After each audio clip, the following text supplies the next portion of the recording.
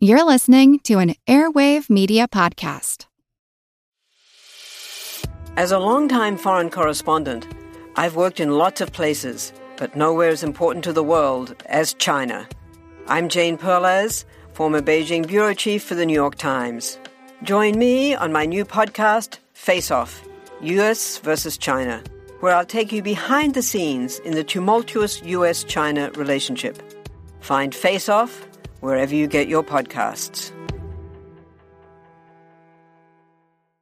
The world is filled with many questions, such as, did giants exist? What is junk DNA? Does it mean that you're trash? Do you ever wonder if aliens have underwater bases in our oceans, and that's why there are so many UFO sightings off the coasts of islands all over the world? How serious even is climate change, and when should we start building our rafts? Hello, everyone. You may recognize me as Gabby from the History of Everything podcast. And my name is Bruna, and you don't recognize me from anything yet. Together, we're two scientists who explore the answers to these questions and many, many more in our new podcast, Mystery of Everything, available everywhere you get your podcasts.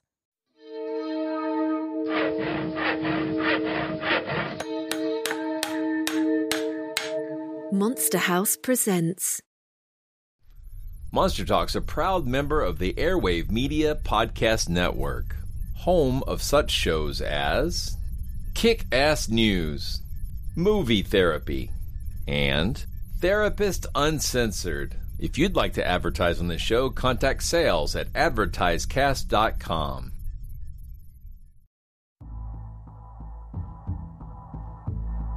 It's actually quite unlike anything we've ever seen before. A giant, hairy creature, part ape, part man. In Loch Ness, a 24-mile-long bottomless lake in the Highlands of Scotland. It's a creature known as the Loch Ness Monster.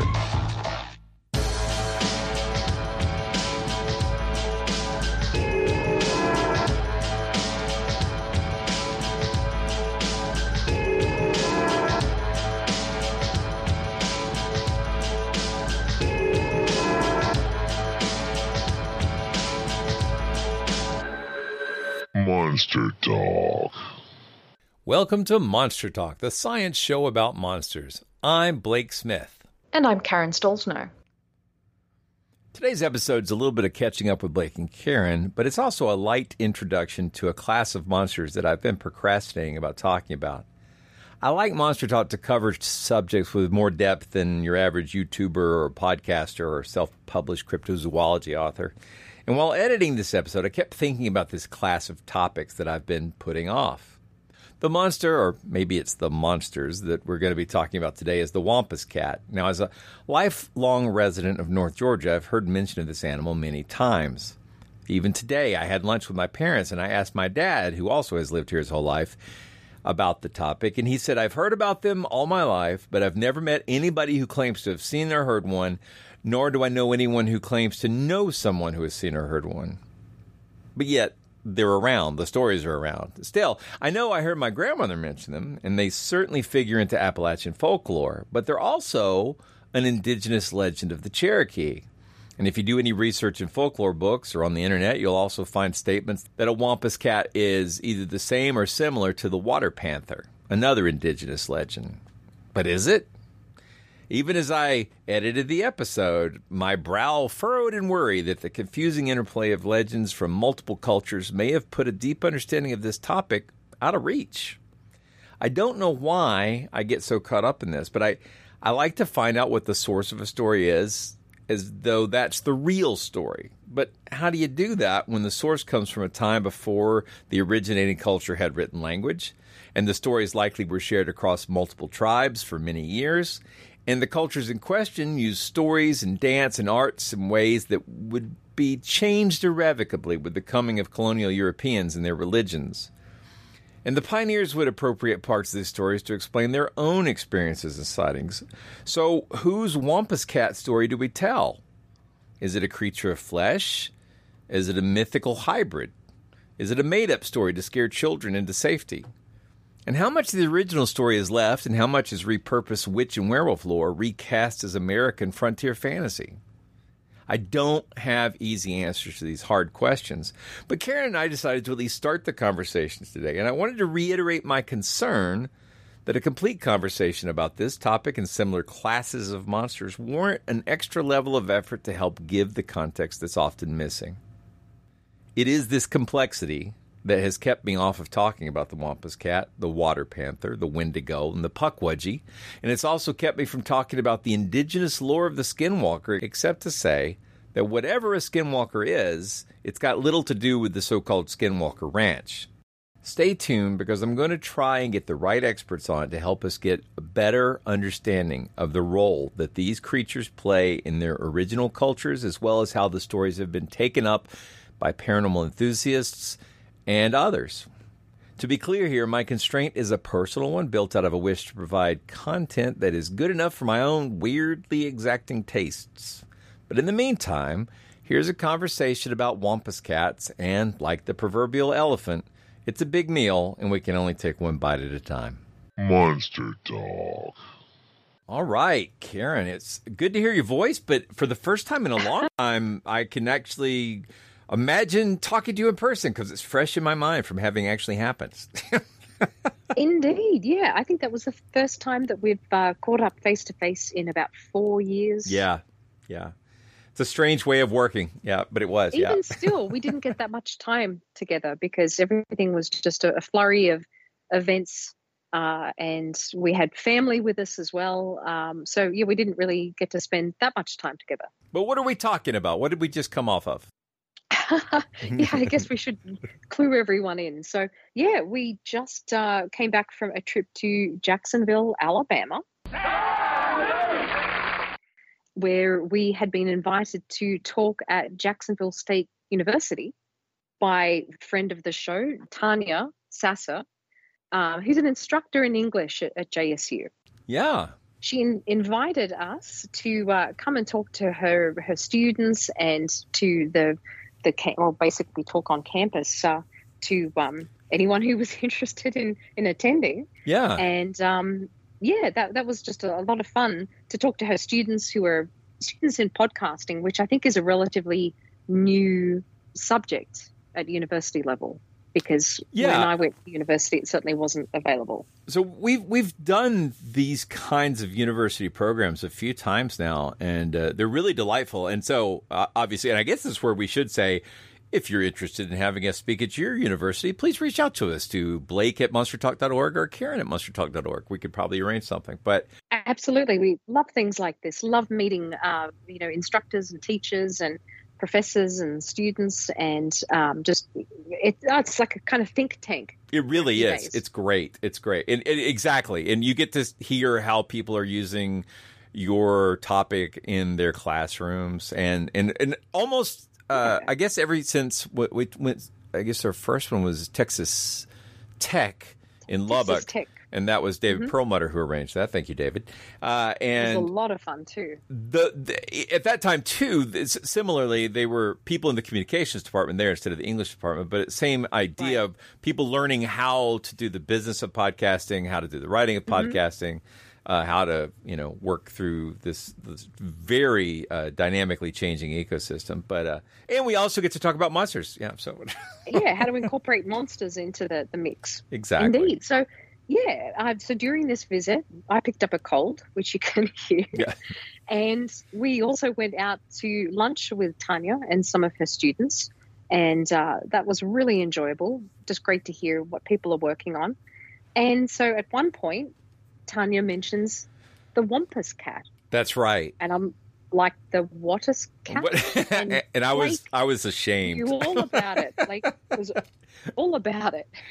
Well, it's not quite my stomping grounds, but certainly I grew up at the sort of foothills of the Appalachian Mountains, and that kind of lore is more north of here, but it's definitely something I heard about growing up, and my grandmother had talked about it. I think it's spread around the country too, because in discussing this with Matt, he said, "Oh, have you ever heard of the term kitty wampus?" That's right. Like, no. Yeah.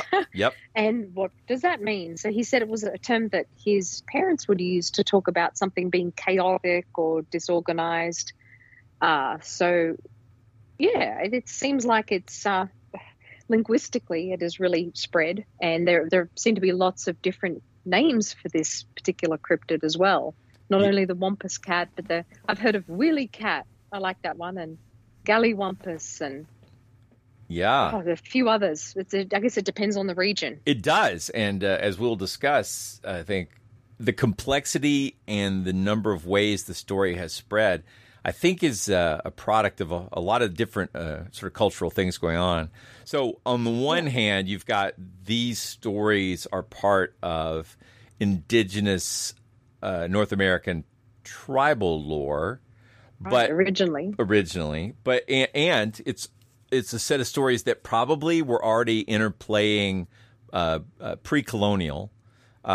So like in the North, there's a version of this kind of animal that's very tied into what we would probably hear about as water panthers. They've got a bunch of different names for these, but it sounds weird because I think coming from a sort of Western tradition, the idea of a water cat doesn't make a lot of biological sense, but it was a very powerful sort of supernatural, mythical force that I think, in the simplest parallel, would say it's kind of like the water horse, where it had the Kelpie. Yeah, so it's one of these monster in the water that has a prescriptive kind of, be careful. It also has cautionary tale. It also has sort of an explanatory value of like someone. Well, this fierce warrior, good swimmer, somehow went out in his canoe and then disappeared. That's not natural. It must have been, this animal that did it. That kind of thing. Attributed to that, yeah.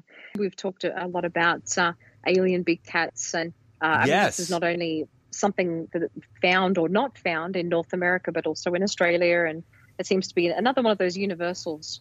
These cats, often panthers too.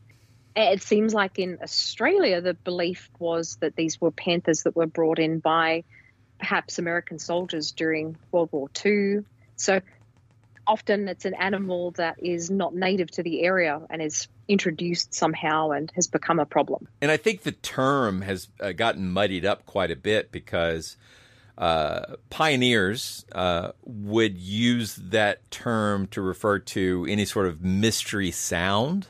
If you heard like a weird noise out at night, that's probably just the Wampus cat, and that it's a coyote or a. Well, yeah, it could really be a lot of things, but as a story, I think the Wampus cat, just is an answer. My mom used to always do a thing where she would have quick answers, and then if I kept pressing her, she'd say, "Go to the encyclopedia." And so Wampus cat would have been, well, that's probably just a Wampus cat. Would be like one of those Google is your friend, right. So the original version of that, yeah.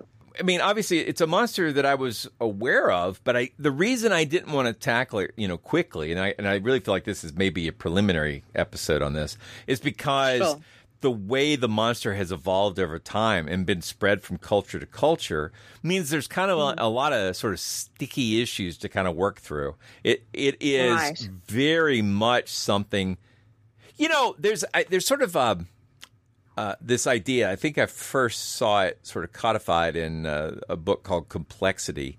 And it's this idea that, if you have a complicated system, it might have sort of come to be from a lot of different angles. And it's really impossible to work out from the pieces, where did it come from exactly, unless you have a lot more information. Yes.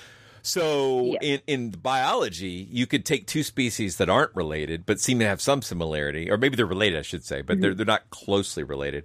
And you can look at their DNA, and you can actually sort of figure out molecularly where they diverged as a species. There's other angles to sort of dig in on that. So, for example, where do they last appear separately, in the fossil record, So those kind of things give you some sort of guidance, at least roughly when this happened, where it happened.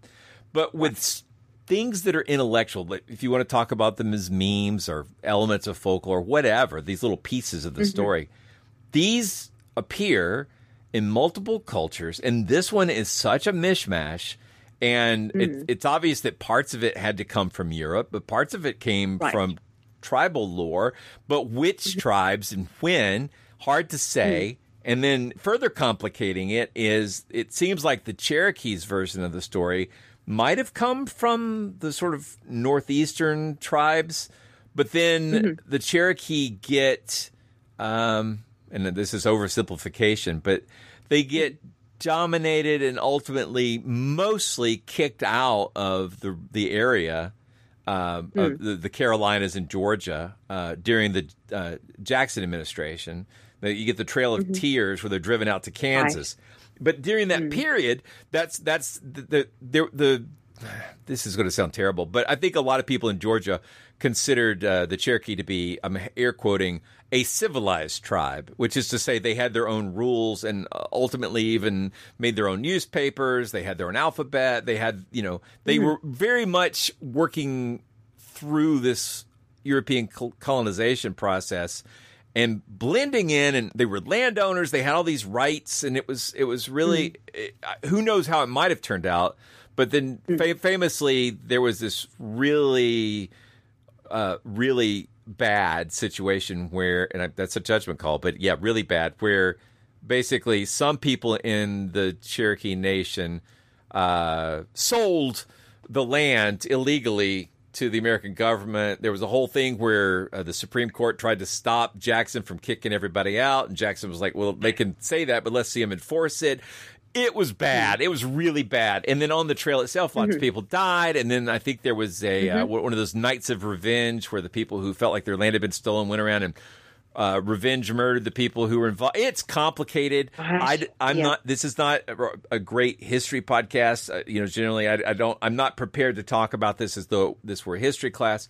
I could just say that all of these pieces complicate the story of the Wampus cat, and I want to be aware of that. So yeah. So. It's so complicated, and all of this is interwoven with the history of a lot of cryptids.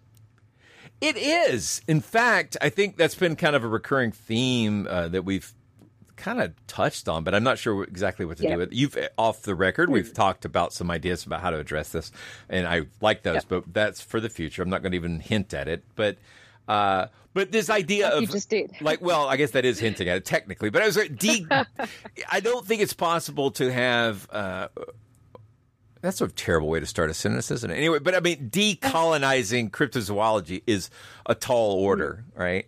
And this is a good example of why, because in addition to the native folklores and myths of the Wampus cat, there is a really robust folklore of the Wampus cat coming out of the Scotch-Irish Appalachian community, where it is the story takes on the elements of European werewolf stories. So there's lots and lots of stories that involve a woman who lives apart.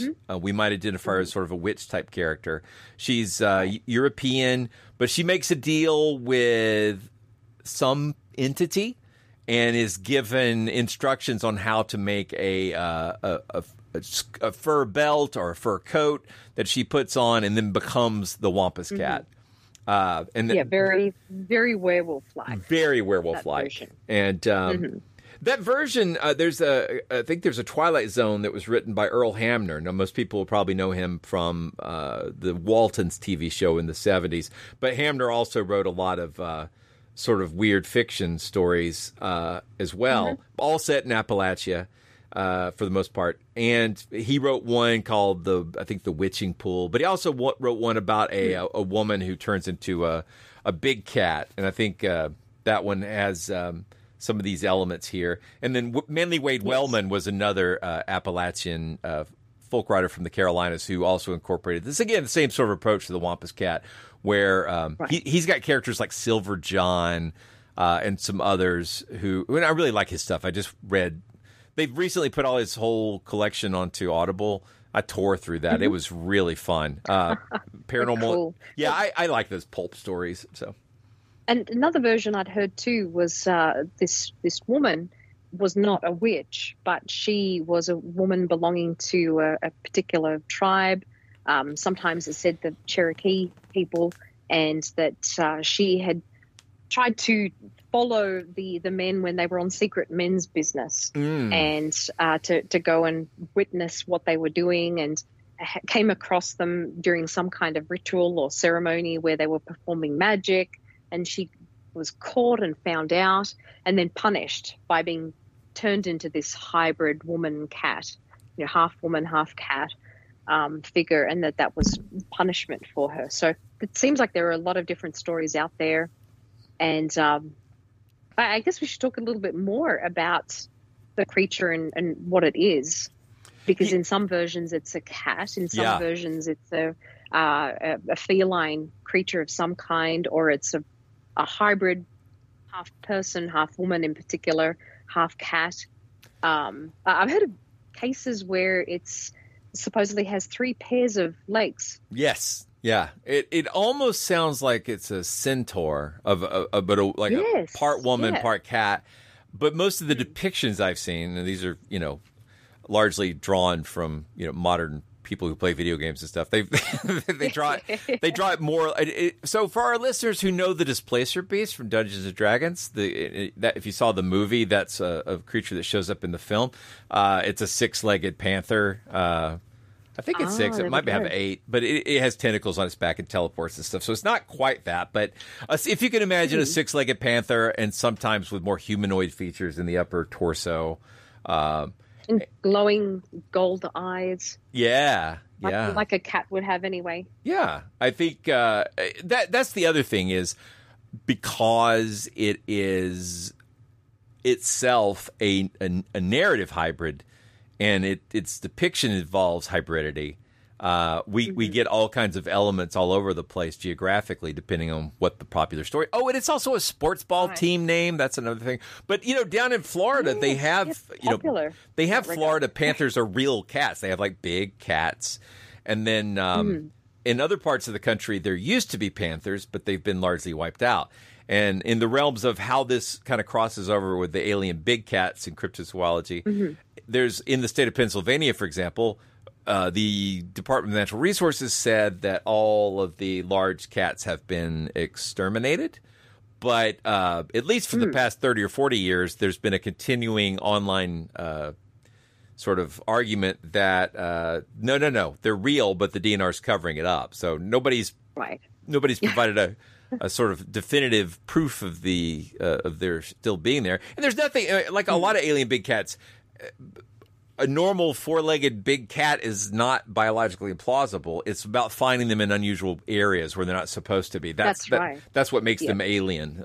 It's just that they're alien to their environment. Exactly. Hello, I'm Paul Giamatti. And I'm Stephen Asma. Each week on Chinwag, we dig into the weird topics you wonder about, that you care about. The stuff none of us are totally sure of, like the Bermuda Triangle, Mothman, consciousness, philosophy, UFOs, ghosts, or, say, Bigfoot. So who's to say that there's not alien species that are Sasquatch? Like I'd seen a ghost, and I would hear something walking and breathing. Maybe every path is right. I will accept as a premise that every path is right. That is a face on Mars, eyes, nose. It kind of looked like Wilson the volleyball. Some people enjoy the waves or whatever crashing, and I enjoy listening to a quantum physics audiobook. I do think there are many things in the world that we just don't understand and probably won't understand. That's our whole show. So join us every Wednesday on all major podcast platforms and find us on Instagram, TikTok, and Twitter at ChinwagPod and Wagon.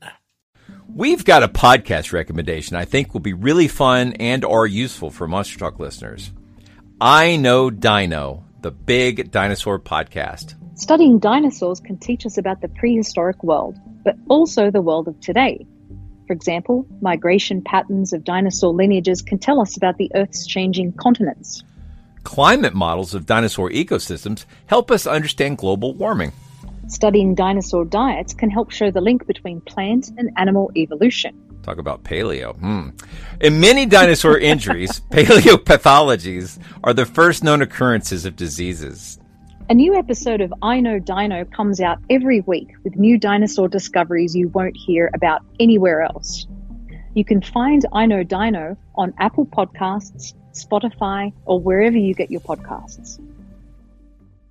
So, Yeah. Well, there's probably out there somewhere the idea of an alien as in extraterrestrial cat as well. Oh, I'm sure. I mean, why not? You remember when the chupacabra first started being reported, people claimed that well, they've also claimed this of Bigfoot, right, that these are pets that got off the flying saucers or, Yes, spaceships and Exactly. Yeah. But certainly with the Wampus cat, I've seen depictions of it being a panther, a black panther. Sometimes it's got stripes. Sometimes it's got spots. I looked up a few videos on YouTube as well of people claiming they've found it in the woods, and they usually look like tabby cats from a distance, and the perspective is kind of all out, and they look like normal cats.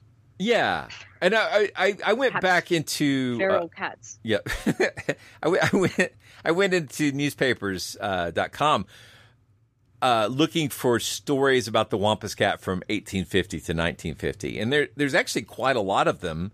And they fall into the 1920s and 30s, people reporting hearing them and seeing them as real animals. These are very much like people in the newspapers reporting wild man stories and all kinds of other sort of unusual slow news days, we might call it. But not to go off on a fast news day for people like us. Well, yeah, no, exciting for us. But I ran into this thing where I went to newspapers.com, where I've been a happy subscriber for a long time and use it frequently on podcast research.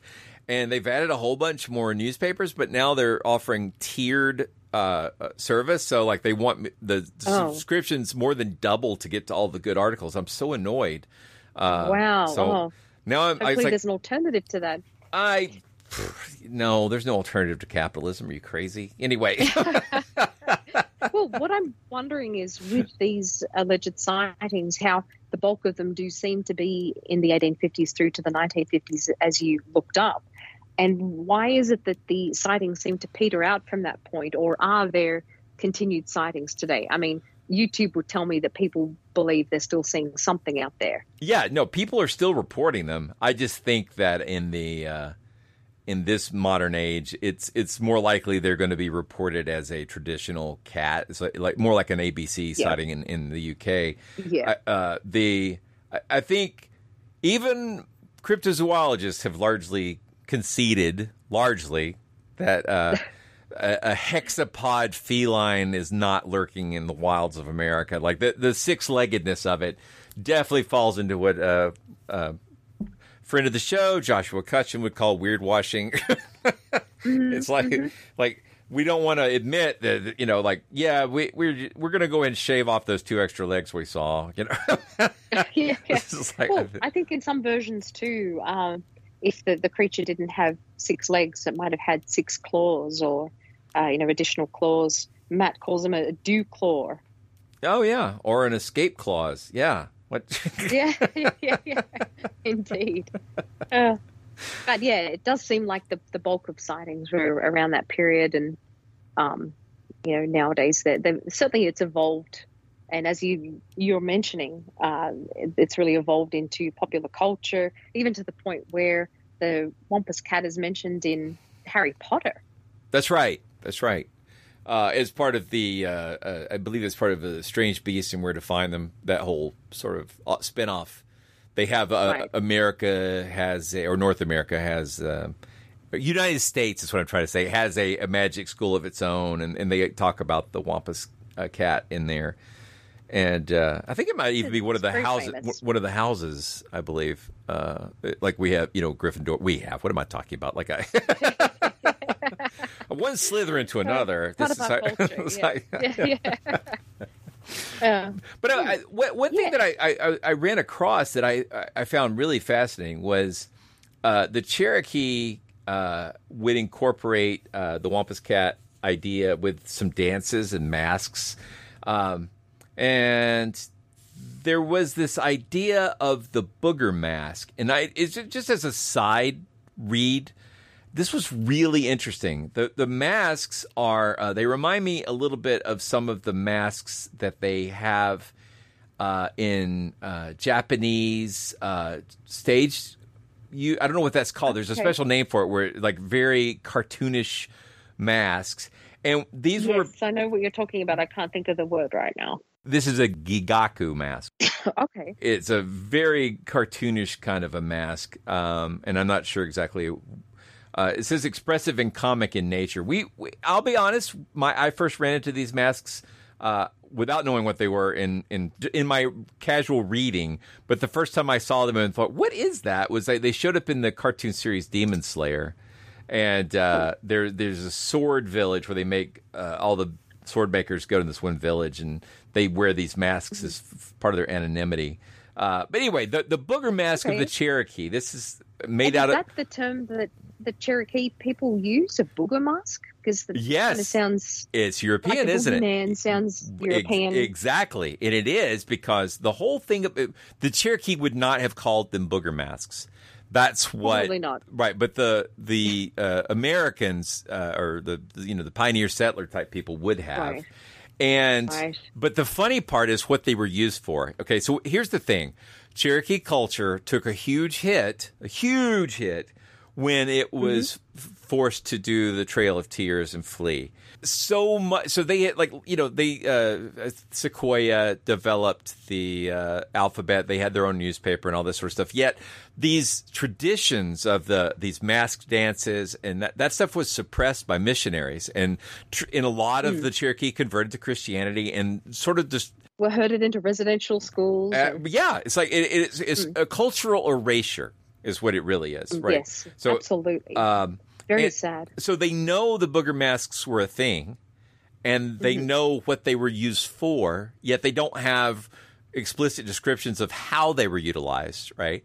And but so these cartoonish masks made of gourd and fur and paint, they use them in ceremonies where the person wearing the mask would be an outsider.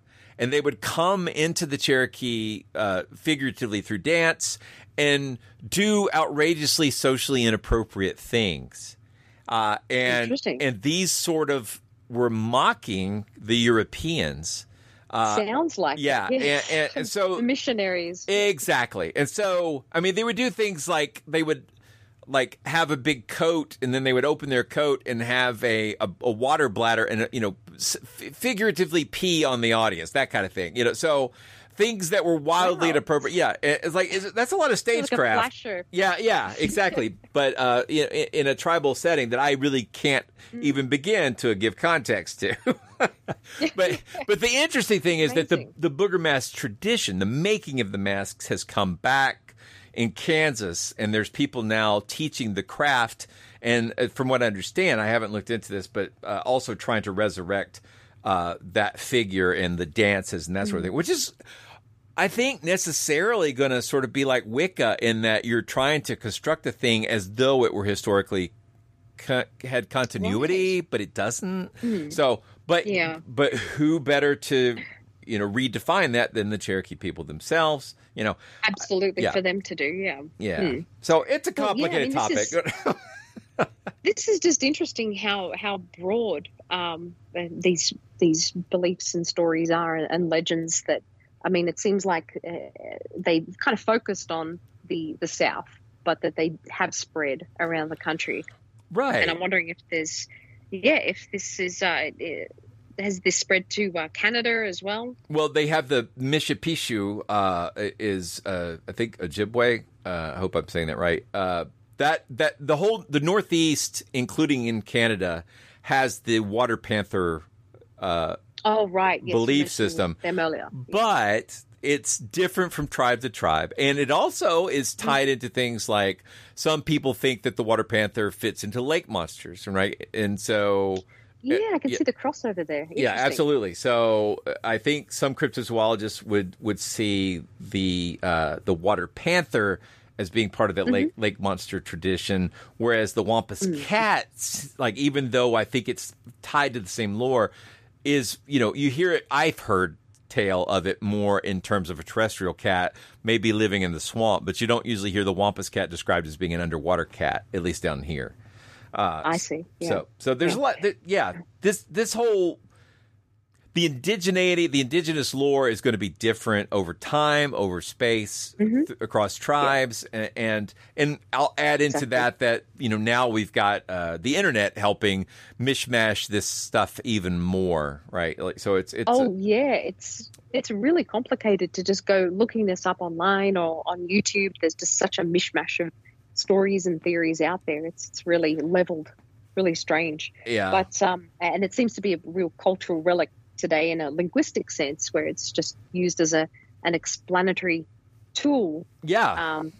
It's lost its identity. Like, it's all the sort of contextual things that would give it a meaning, for I think an easily understood meaning, have been stripped away. And so when it gets turned into a football team, that's you might just, it's a fierce animal, but like not understanding the actual significance of it. Just to explain a weird noise. And I have to add one more little place that's popped up, and I love this a lot, and that is there's a computer game called Hunt the Wampus. And it was developed in the very early 1970s, and it's a kind of a fun maze game. You're basically wandering around in a maze and trying to figure out if you can see the Wampus, and if you can sort of shoot an arrow at it. But you only have a limited number of arrows, and if you land on the Wampus, it'll kill you. So it's complicated. Oh. but there was a really wonderful computer game called Mule, with this M period, U period, L period, E period. I think if this is from memory, I think it was multiple use labor implement. And it was the idea was you go to a planet to colonize, and everybody has these multi-purpose mule things that they have to use to set up their farms. And so it's a colonization game on a foreign planet. And when you've finished all the tasks that you could do on your turn, you only have a limited amount of time. There is an extra bonus game where you can hunt the Wampus. You hunt the mountain Wampus. Now, that game was developed by Ozark Software, and which was, I think the head programmer was Danielle Bunting. She's an interesting character herself. I can put a link in the show notes. But she made several games that are extremely important to me. Are they from the South?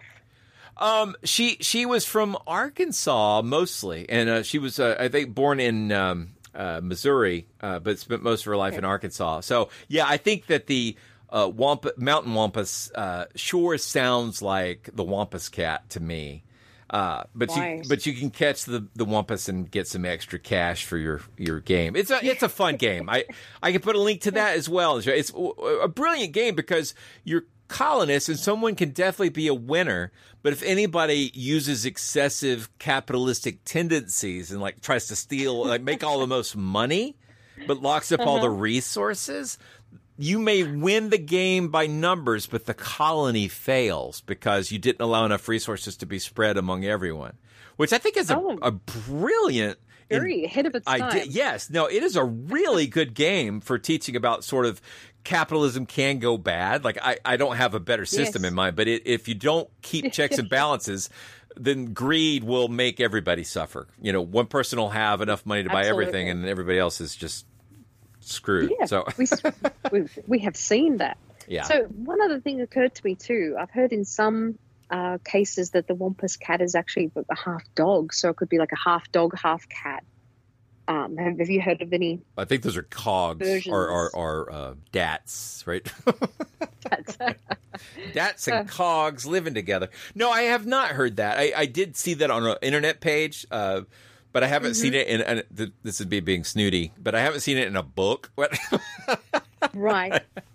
So well, yeah, I think it just reminds me of some native or some indigenous Australian creatures as well that are a mix of the crocodile and birds and dogs and dingoes and things like that. So I just think in some versions they're really out there with the different variations of the creature, the beast. Now, I would say if this conversation seems a little rambly, we were trying to get to a lot of information in a short amount of time. But when we talked to Tanya about this topic, this was what I was trying to explain. It's like I have so many complicated ideas about this, and there are so many complicated ideas about this topic that it was hard to kind of pick one and stick to it. So we've just done a quick, hopefully not too quick intro. All over the place a bit, but I mean, I think we should delve into this further. Do a deep dive. I think there's several sort of vectors to come out of this that we can sort of get further in on, and one of them is I'd like to understand why the water panther as a concept is so popular. Not popular is the wrong word. So widely common in the Northeast, and I'm suspecting that it would be easier to understand if I were seeing more folklore rather than the sort of post-cryptozoology interpretations of the folklore that I usually run into. Right. So finding someone who does folklore stories of those tribes as an oral tradition versus here's 25 cryptozoology books and how they try to tie, native lore into monster hunting. And that's, if you look at like the Eberhard encyclopedias, a ton of that book is that kind of a thing where they just take a native lore and say, that might be a real monster. That might be a real monster. I'm like, well, okay. Right. But maybe it's an important folklore and you shouldn't reduce it to is it a monster? Is it real kind of thing? Maybe there's more going on there. So. For sure. Yeah. Well, we definitely need to delve into this further. And this is really just touching upon this, I think, because it came up within the context of our trip and it was, this is a fun idea. This is something we haven't discussed before. Exactly. And yet go ahead. We have had requests for this topic or similar topics. Yes, and we will definitely be talking about these more. Anyway, I want to say thank you to Tanya and to the Jacksonville State University for having us out. Yes. We had such a wonderful trip. It really was. Yeah, and it was great. And it was great to catch up with you again. And I just want to give a little shout out to the Calhoun Steakhouse. I've been on a low carb diet for a long time, and and they broke that. I had their bread pudding, and it may be the finest dessert I've ever put in my mouth. It was so good. I didn't get to try it, unfortunately, but you've been raving about it ever since. So it's driving me crazy how good it is. It's less than a 2-hour drive to Jacksonville, and I'm already like telling Kathleen, it's like, I wouldn't mind putting an audio book on. Exactly. I was going to throw an audio book on and drive and get us a bread pudding, for something. I really you can have to find a good recipe, I think. Yeah, is the white chocolate. It's so good. It's so good. Anyway, okay. So enough of that. Anyway, thank you everyone for tuning into another episode. Yes. Thanks for listening. Monster Talk. You've been listening to Monster Talk, the science show about monsters. I'm Blake Smith. And I'm Karen Stolzno. You just heard Karen and me discussing the complicated topic of the Wampus cat and recounting our delightful visit to Jacksonville State University, Alabama. We will be diving deeper into indigenous lore in future conversations, so please stay tuned. We hope you've enjoyed this episode of Monster Talk. Each episode, we strive to bring you the very best in monster-related content with a focus on bringing scientific skepticism into the conversation. If you enjoy Monster Talk, we now have a variety of ways to support the show, all with convenient links at monstertalk.org/support. That's monstertalk.org/support. We have links there to our Patreon page as well as a donation button. Another great way to support the show is to buy books from our Amazon Monster Talk wish list, which directly helps us with our research. We love used books very much, so don't feel compelled to buy new ones, and we love Kindle so we can share our digital libraries with each other. And finally, without spending any money at all, you can support us by leaving a positive review at iTunes or wherever you get your podcasts. Positive reviews help keep us visible in iTunes, which is a great way to help us find new listeners. And please share our show on your favorite social media platforms. Monster Talk theme music is by Pete Stealing Monkeys. And we've said it before, but it bears repeating. Keep off the moors! Oh, but also thank you for listening.